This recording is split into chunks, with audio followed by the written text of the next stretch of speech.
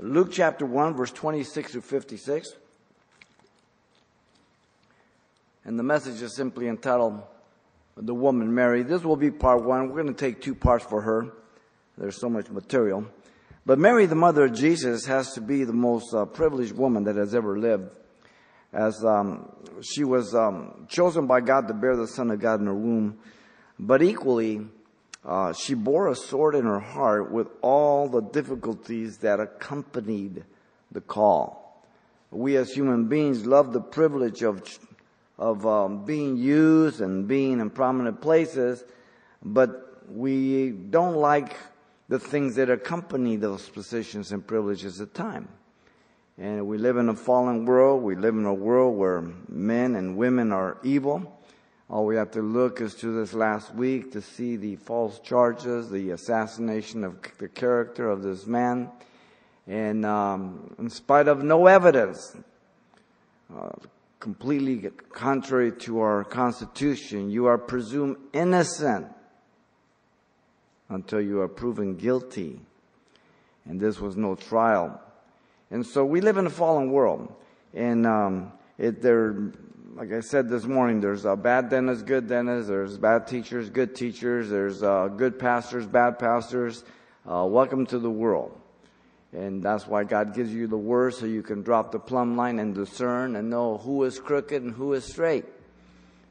Who is being a doer of the word of God and who is not. And that's really the standard. Now, one writer declared that Mary was the only mother in the world that ever found it an impossibility to make an idol of her child. All other mothers have to guard against this sin throughout their lives. So, what we want to do is look at Mary, at Gabriel's annunciation as described by Luke. It is to him that we owe the greater detail of this event, as well as the birth of Jesus. If you remember when we went through the Gospel of Luke, it's an incredible gospel, great detail. And Matthew begins with the crisis of her pregnancy and Gabriel's revelation to Joseph that it was the work of God. Mark and John do not give us the annunciation or birth of Christ, but simply begin with the ministry of John and the baptism of Jesus. There is a threefold movement in the annunciation by the angel Gabriel here to Mary in verse 26 to 56. Let me give you the three movements. First, we have Mary and Gabriel in verse 26 through 38. Secondly, you have Mary and Elizabeth, 39 to 45. And thirdly, you have Mary and God in 46 to 56. And so we begin with Mary and Gabriel. This is the communication, verse 26 to 38. In 26 to 29, notice the visitation to Mary is given. The person announcing the birth of the Messiah is Gabriel, verse 26 and 19, also if you go back, who was sent from God, and he stands in the presence of God. Gabriel is a very important angel. He's the angel with the big mouth. He's always sharing good news. Michael's the fighter for Israel. Okay? The place was a city of Galilee named Nazareth, and we've gone through this before. Nazareth was not a place that was very highly thought of. It's not where you would choose to have your son born if you were of high privilege, but here you have God the Father, or not born, but to live, because he was born in Bethlehem and then he moved over to Nazareth. But that's the type of God we serve. He sent the Son so that we could all identify with him. No one would ever be able to say, well, Jesus doesn't understand what it is to be poor. Jesus doesn't understand what it is to live in bad places. Jesus doesn't understand when someone has abandoned me. No, nobody can ever say anything like that to Jesus. No one at all. Nazareth is in the valley of the Low Galilee, southwest of the Sea of Galilee, north of the great plain of Esdraelon. The city is around 80 miles from Jerusalem north, and therefore merchants of Greece as well as Roman soldiers were not uncommon, nor the sinful lifestyle that was practiced by them. We've already seen through our studies that the people at Jerusalem, they would look down on the Galileans. It was considered a Gentile area, and the Jews that lived there were looked down upon. That is why Nathanael said, "Can anything good come out of Nazareth?" in John 1:46. The Gospels are very, very clear about the locations, how they were looked at and thought of. Notice verse 27. The person visited was a virgin. She was betrothed to a man whose name was Joseph of the house of David. Matthew 1:18 confirms this. By the way, both Mary and Joseph were of the line in the house of David through a different lineage. Matthew goes through Solomon, and Luke goes through Nathan, because of Jeconiah was cursed from the seed. One's an ascension, the other was a descension, but they both were in the line in the house of David. And even if Joseph through Jeconiah was disqualified, doesn't matter, because Joseph was not the father. It was the Holy Spirit. But they were both of the house of David. She was betrothed to this man, and the virgin is named Mary, and she was a virgin parthenos, meaning sexually pure from any sexual intercourse with a man. She was betrothed. This identifies the period of engagement of 1 year prior to the consummation, and was as binding as marriage, and needed a writing of divorce to be dissolved by 2 witnesses. Once a young woman entered into this, you could be engaged when you were little. Father and mothers and families, prearranged marriages, you have a little boy, he's about 4 or 5, and girls 4 and 5, or maybe 3 or whatever, and they say, we ought to just make an arrangement. And they would promise them to each other and marry. But when they got older, they would have to make the decision themselves to enter to this 1 year of betrothal.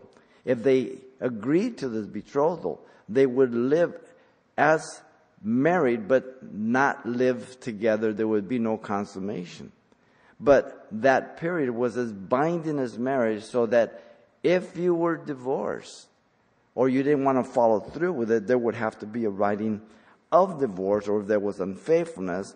So you can understand that a woman could be a widow who was married in this betrothal for that year, and if her betrothed husband to be was killed, she would be called a widow and a virgin. Now, you and I as a Westerner have a problem with that, because we have to understand the culture, right? And so she was a woman of purity during this 1 year period. She was fulfilling Isaiah's prophecy, Isaiah 7:14. Behold, a virgin shall bear a son, shall call his name Emmanuel. Matthew 1:23 declares the fulfillment of that. This was done in fulfillment of Isaiah, and he quotes that verse, that prophet. And there are 2 words for virgin in the Hebrew. One is Bethula. It's a virgin not betrothed or espoused. We find this in Genesis 24:16, when Rebekah came out to the well. There's another word, Alma. This describes a virgin betrothed or espoused in this engagement period. And you find that in Genesis 24:43, again, regarding Rebekah. Once she accepted the engagement. She was espoused to Joseph, notice, a righteous man, carpenter, supposed father of Jesus, Matthew 13:55 and Mark 6:3, because he was not, but yet he was married to Mary. The salutation, notice in verse 28, to Mary was, "Rejoice, highly favored, the Lord is with you." Her rejoicing was to be in the fact that God had graciously and sovereignly chosen her. but not against her will. God doesn't just choose a person and say, well, I'm going to do this through you. There's always free moral agency in the Scripture. If God forces you to do something, then how can He really reward you? It would be false. If God forced you to do evil and then punished you for it, how can He be holy? How can He be good? God knows all things, so He can declare them before they happen, so when they happen, you know He's God. There's no problem with Him. We have a problem, but not with Him.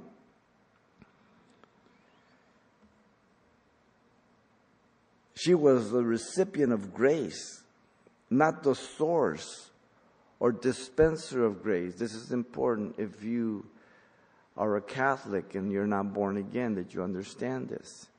She's not the dispenser of grace. She was the recipient of grace. The Bible never teaches that Mary is a co-redemptress or a dispenser of grace or a mediator to bring us to God. That's blasphemous. That's idolatrous. In fact, when we look at the Magnificat in Luke later on, she said that she acknowledged her own sinfulness and her need of a Savior. She was a sinner like anybody else. She had two sinful parents, and therefore when they conceived her, she was a sinner, just like you and I. Okay? Very important. Now, her confidence was to be in the fact that God was with her. Notice that. Her privilege was in the fact that she had been blessed among women, not above women. Once again, clarity. The word blessed, eulogio, means well-spoken of. We get our word eulogy from it. When you go to a funeral, there are people who eulogize the departed one. They speak well of them. That's the word. Well-spoken. Why? Because of her high privilege. Not because she was above women. But that God had chosen her among women. From among women. There's a big difference among and above. The same word is used by Elizabeth for Mary in verse 42. Mary was a chosen as a vessel unto honor, not by virtue of her own merit or sinlessness, as she will confess, as I said later on, in that Magnificat song of hers. Now notice in 29, the perplexity in her mind and heart was great over the manner of the greeting. Mary was troubled, agitated greatly, it means. She was probably a young girl of 14 to 16 years of age. If you can remember back at that age when you were there. And all of a sudden, this angel appears to you and shares these particular things that we're looking at here. It would be kind of startling. Mary was not of the wealthy class, but of the poor class. The word consider there means to bring together different reasons, to reckon up the reasons, to resolve in one's mind, and then deliberate the conclusion of the understanding. You know, she's wrestling with this stuff. It's just, well, you know, okay, you're saying this, and I've never known a man, and this, and I'm going to have that. You know, she's listening, she's receiving it, but there's all the mental assessment, if you will. In verse 30 to 33, the revelation to Mary is given. The personal privilege is revealed in verse 30 and 31. Gabriel said she was not to be afraid, for she had found favor with God in verse 30. She would conceive in her womb and bring forth a son, the beginning of 31. Son with a capital S, meaning God would become man. She was to call his name Jesus, the remainder of 31. Jesus is the Greek form of the Hebrew name Joshua. Joshua is a contraction of Yahweh Shua. Jehovah, Yahweh is salvation. The prophetic accuracy is revealed in 32 and 33. He would be great and will be called the Son of the Highest, describing who he was to be. He wasn't a mere man. He was a God-man. He would be given, and the Lord God will give him the throne of his father David, describing what he was to obtain. He would reign over the house of Jacob forever, he says in 33 there, describing the extent of his reign. Very specific things. His kingdom shall never end, describing the duration of his kingdom. Remember, he shall save his people from their sins. Matthew 1:21 said, his people, the Jews. The prophecies were given to the Jewish nation. They had the high privilege to receive the oracles of God, Paul says in Romans. They had no excuse. His name is Emmanuel, God with us, Matthew 1:23, the God-man. According to the promise that God gave to David in 2 Samuel 7:14 through 16. The short-term fulfillment, his son Solomon would sit on the throne. Long-term, the Messiah would come through the line of David and he would sit on the throne forever. Wow. Isaiah 9:6 through 7, a son is given him, son is born, son is given. Notice he is God, the Son of God, the second person of the Trinity, co-equal with the Father and eternal, even as 1 Timothy 3:16 and many other passages declare.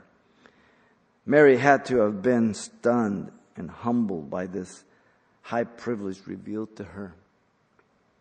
We live in such an arrogant, proud world today. Everybody's so full of themselves. They think they deserve everything and they think they're so great. It's amazing. I'm surprised they don't throw up all over themselves. Verse 34 to 38, we get the explanation to Mary. The petition asked by Mary was basic in verse 34. How can there this be, since I do not know a man? How could she conceive a child never having had sex with a man and still a virgin? The proclamation declared by the angel is in 35. The Holy Spirit will come upon you, and the power of the highest will overshadow you. It was to be a divine work, not human. God intervenes into the natural world with all its imperfection, with all its fallenness, and he overrides the natural laws, cause and effect of things that are called miracles. There's no problem with him doing that. The word overshadow means to envelop and is used 5 times in the New Testament. It appears 3 times in the account of the Mount of Transfiguration in Matthew 17:5, Mark 9:7, and Luke 9:34. 1 time in Acts for the shadow of Peter and the healing of people in Acts 5:15, and 1 time here, or 1 time in Matthew. So, again, when the words of the Bible are used, you see the context and how they're used either in the same exact form or in different forms, and the context is very, very important. Now, the person to be born was to be, noticed, the Holy One, called the Son of God in verse 35 there towards the end. Here was to be the fulfillment of the promise to Adam and Eve, the seed of the woman, Genesis 3:15. The seed of the woman is a child to be born of a woman without the aid of a man. A woman has the egg, the man has the seed. The seed of the woman does not have the seed. All right? The fulfillment of the first promise. The promise of redemption came before the judgment over Adam and Eve, by the way. You ever see the order in Genesis? God's a little different than us.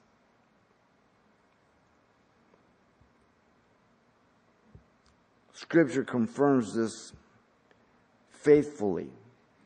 The seed of David after the promise of the seed of the woman in Romans 8:3. 2 Corinthians 5:21, God made him to be sin for us who knew no sin, that we might be made the righteousness of God in him. Hebrews 7:26, and many, many others. No sin nature was in Jesus. He's called the last Adam in 1 Corinthians 15:45. Don't call him the second Adam, because if you call him the second Adam, then there's a potential third, fourth, fifth, sixth. There's the first Adam who failed and brought sin and death into the world, and the last Adam, which destroyed he who has the power of death and atonement for sin. So you tonight stand in the first Adam, dead in your trespasses and sins, separated from God, or one with Jesus Christ because you believe that he died in your place and paid the price of your sin. One of the two. Notice the personal consolation to Mary in 36 and 37. In 36, Elizabeth, her relative, who was barren, had also conceived and was 6 months pregnant already. Elizabeth was a second cousin to Mary. I am amazed at how often God works in families. You can go all through the Bible and see it. Elizabeth's conception and hers were God's doing. Look at verse 37. For nothing is impossible for God. Elizabeth was old. Read Luke 1. She was decrepit. Her husband, Zacharias, had been praying. The angel appeared to him. He says, God has heard your prayers. Your wife Elizabeth will bear a child. He didn't believe it. So God said, okay, because you doubted me, you're not going to be able to speak until the birth of the child.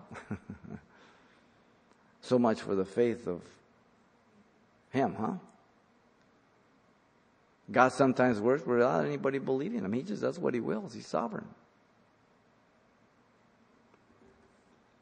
Notice the personal submission of Mary to God's will in verse 38. Don't miss that. Personal submission. Free will. Okay? It says her perspective was that she saw herself as the slave of God by choice. Then Mary said, behold, the maidservant of the Lord. The phrase maidservant, doulo, appears 3 times in the New Testament. Verse 38, 48, and Acts 2:18. The prophecy of Joel 2. They would prophesy. Her priority was God's will and purposes. Notice that. Let it be to me according to your word. She's received it. She's processed it. She's thought about it. Now, a 14 to 16-year-old in those days was a lot more mature than a 14 to 16-year-old today. They lived in the real world. Poverty, suffering, hard work, whole different thing. She's thinking this through. And she decides, let it be according to your word. Her personal commitment was to risk disgrace, divorce, and defamation of character for the purposes of God. Quite a mature young woman. The very same kind of living sacrifice that her own son would yield in his prayer at Gethsemane. Not my will, but your will be done.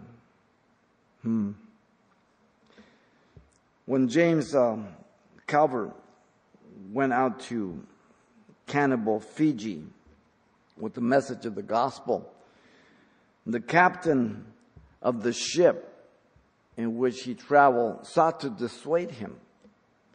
He said, "You will risk your life and all those with you if you go among such savages." He said, Calvert's magnificent reply was, "We died before we came here." Wow. The Fiji Islands were converted. The cannibals didn't eat people after a while through the gospel. God will visit each of us throughout our lives to be used by Him, but each time we must yield. He does not force us. Forces no one. We are God's workmanship created in Christ Jesus unto good works that we might walk in them. Ephesians 2:10 says.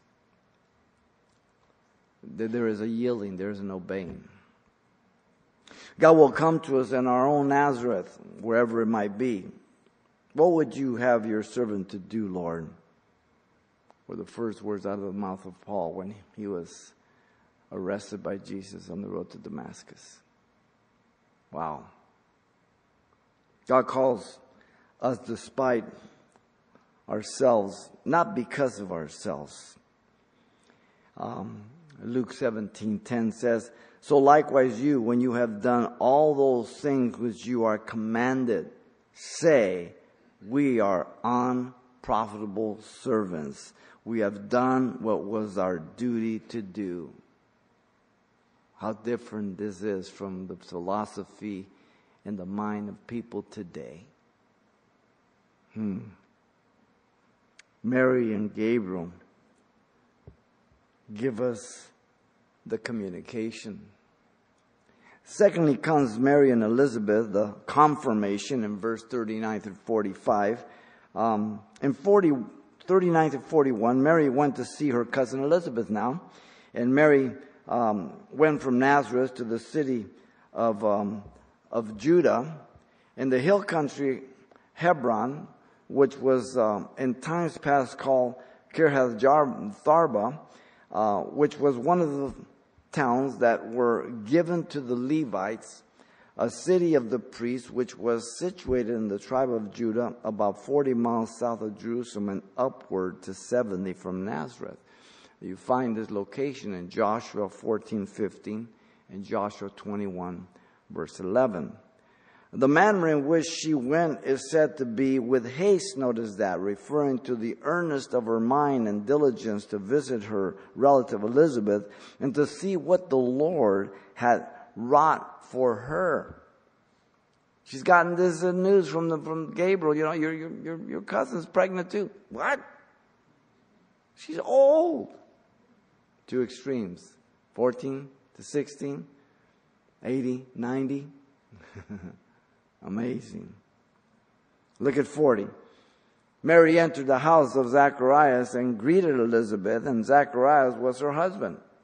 Zacharias was a priestly order, and had been in the temple, as we said earlier, according to his course, when the angel Gabriel appeared to him and told him that Elizabeth was pregnant. You find that in Luke 1:5 through 25. And the child to be born would be John the Baptist, to prepare the way of the Messiah. Zacharias was dumb. He couldn't speak because of his lack of faith at the announcement of his birth there in chapter 1 of Luke. The name was given for Jesus and the name for John was given. Elizabeth was well advanced in years as Zachariah. Once again, in the first chapter of Luke, verse 7, Elizabeth was 6 months into her pregnancy, verse 36 tells us. Mary's voice caused the babe to leap in Elizabeth's womb, verse 41 tells us. So when Mary walks in and she speaks to her cousin, John the Baptist does a backflip in her womb. Wow. Elizabeth was filled with the Holy Spirit. The prophecy was that John would be filled with the Holy Spirit from his mother's womb. Luke 1:15. Wow. The Spirit bearing witness with their spirit the works of God in both of them. God announces something. He gives guidance and direction. He brings them both together. Confirmation. The Spirit bearing witness again. The work of God. Look at verse 42 through 45. Mary is honored by her cousin Elizabeth. Elizabeth confirmed what the angel Gabriel had told her. Blessed are you among women. Blessed is the fruit of your womb. The Son of the High is the Son of God. And in 43, Elizabeth confessed her unworthiness before Mary. She's an older woman. Her second cousin, listen, confessing her privilege. Why is this granted to me? Confessing her to be the mother of her personal Lord. Underline that.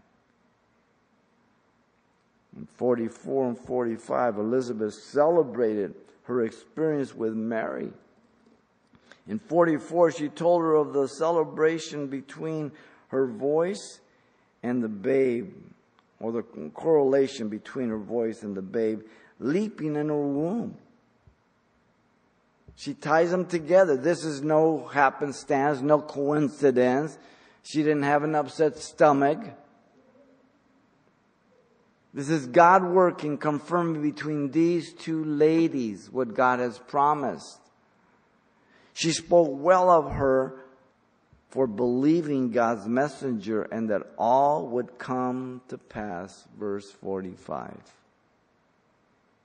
Now at this point when this is happening, this is 4,000 years since the promise. From Genesis 3:15 to Abraham, the beginning of chapter 12 is 2,000 years. From chapter 12 of Genesis to the beginning of the New Testament is 2,000 more years. 4,000 years. God's never tardy or late. He's right on time. Galatians 4:4 says, when the fullness of time had come, God sent forth the Son made of a woman under the law. Right on time. Gideon, if you remember, was sent by God down to the camp of the Midianites that he might hear the dream of one of the soldiers to confirm that God was going to use him to defeat them, and it would encourage him in Judges 7:9. If God speaks to you, then He'll confirm it through His Word. Now, a lot of people say a lot of weird things that God tells them to do. If God's speaking to you, don't come to ask me what God means. If God speaks to you, He will confirm it through His Word. People often say, well, I had a dream and, maybe, I don't know, maybe I had some bad pizza. If God is speaking to you through a dream, then you go to God. Say, Lord, is this of you? Then if it is, He'll show you. But He'll confirm it through His Word. It won't be adding to His Word, taking away from His Word, contradicting His Word, or being weird. That's not the God we serve. Be careful of the extreme Pentecostalism of people trying to appear spiritual by telling you how spiritual they are. You have the Word, the plumb line, drop it and judge them by the Word of God. Very important. Do you do with haste the things that God tells you and calls you to do? Or do you procrastinate? Nehemiah prayed that God would use him as a king cupbearer in Nehemiah 1:11. Right where he was at. Nehemiah said, well, I really can't do nothing for God. Here I am. I'm the cupbearer. I'm a servant to the king. And, I can't go to Jerusalem. But he began to pray. He turned to God. He didn't procrastinate. Do you bear witness with the spirit of other Christians as you confirm the things of God? Or do you just accept everything everybody says? What do you judge it by? Your own subjective reasoning? Your own opinion? By Wikipedia? Or by the Bible? We're not to compare ourselves by ourselves or among ourselves lest we be unwise, Paul says in 2 Corinthians 10:12.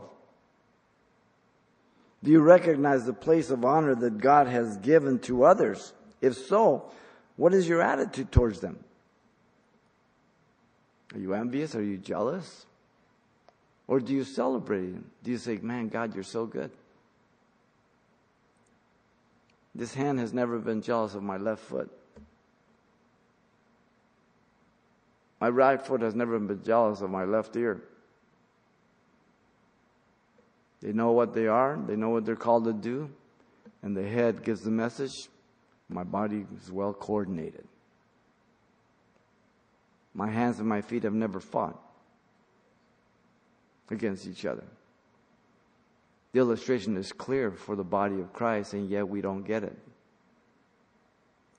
So we become envious and jealous and comparing ourselves among ourselves, so we end up being unwise. Rather than going to God and say, Lord, what do you want me to do? Let me do it, and to your glory, and thank you. Wow.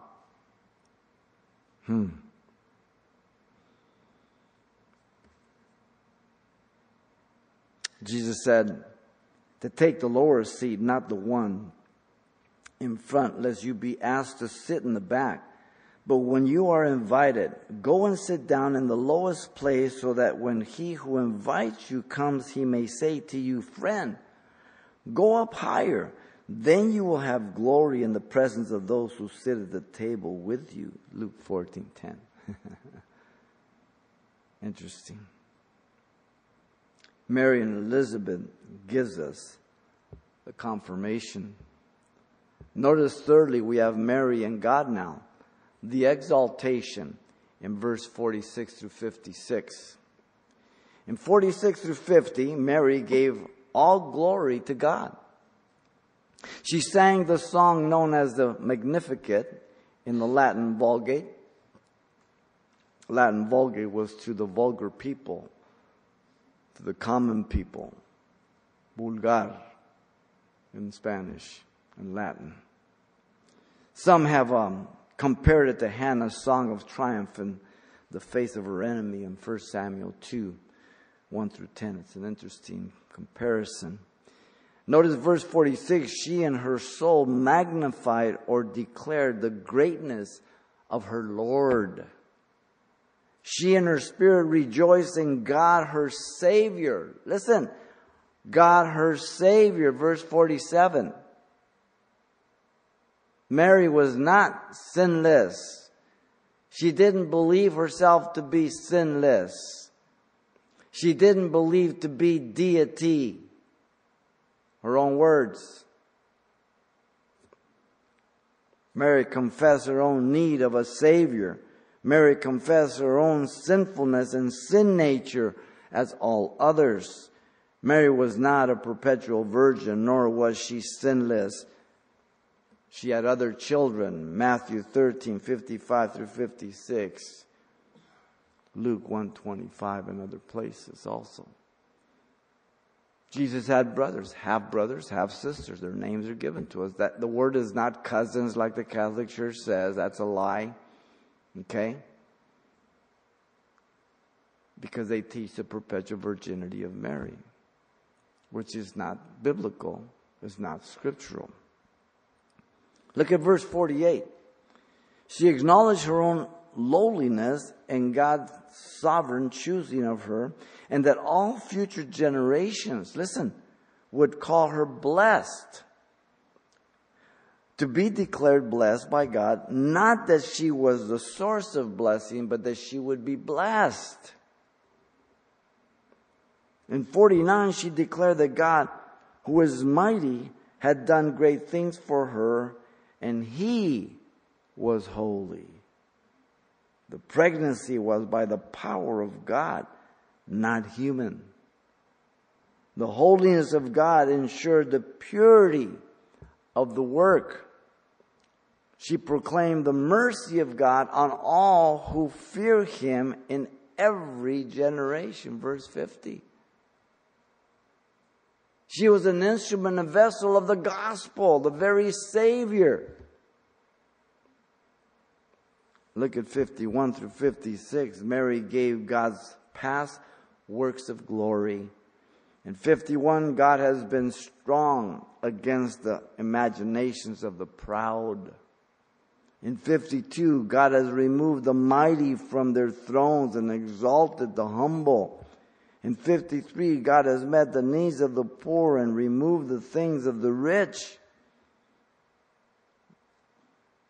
In 54, God has helped Israel, His servant, in view of His mercy. God did all this in faithfulness to His covenant with Abraham. Genesis 15, 17, and many other passages here in verse 55. God is true to His word. He's faithful. Notice verse 56. Mary gave her time to Elizabeth. She remained with her 3 months. Verse 56, the first part tells us, and that would have made her 9 months pregnant. That would have made Mary 3 months pregnant. Whether she was present at the birth of John is not stated. So there was 6 months difference between John the Baptist and Jesus' cousins. John was older than Jesus. Also in 56, notice she returned to her house. To be looked down on by many, to bear the sword that God called her to bear. Sometimes things happen in our life as Christians. Our first thought is, why, God?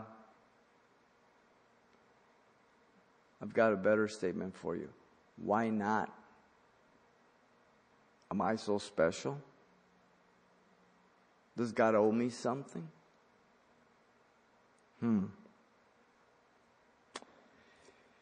We'll put it this way.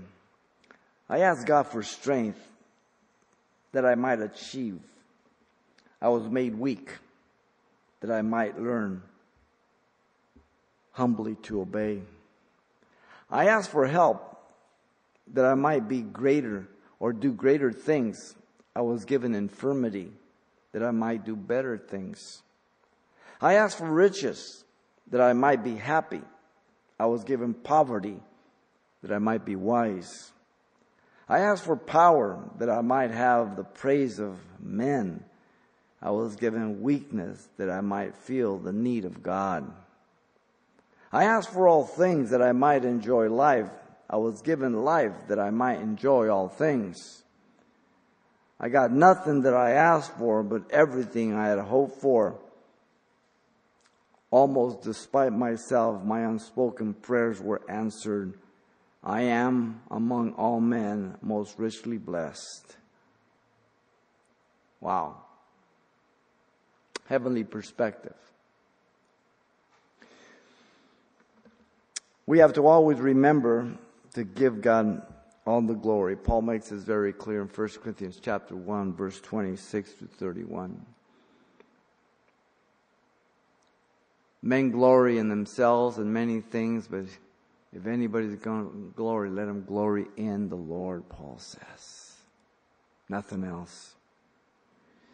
We have to always remember the past works of God, lest we are prone not only to take the credit, but to trust in our own strength. Spiritual warfare, Ephesians 6:10. Finally, my brother, be strong in the Lord, the power of His might, put on the whole armor of God. We do not wrestle against flesh and blood, but principalities and power, dominion of darkness in heavenly places. Satan's like a roaring lion, seeking whom he may devour.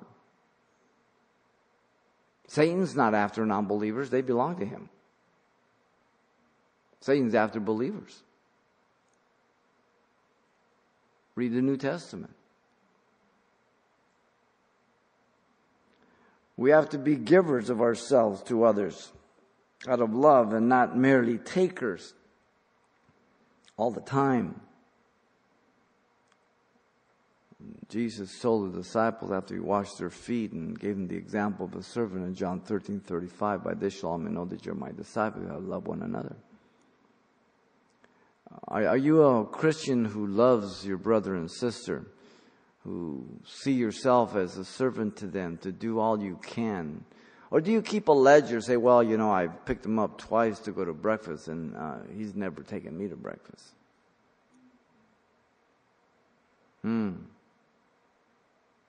That's the way we used to be. Selfish. You owe me. Got to put on the mind of Christ, ladies and gentlemen. That doesn't come naturally. I have to reckon the old man dead. I have to put on the mind of Christ. I have to deny myself. I have to pick up my cross and follow Him daily. Daily. We have to die to self daily, or we will be of no good to anyone. And most of all, no good to God. A disciple is not above his teacher, but everyone who is perfectly trained will be like his teacher, Jesus said in Luke 6:40. How are we doing? Nobody's perfect. We're going to fail. But let's fail trying to hit the mark. It's not just shoot it anywhere.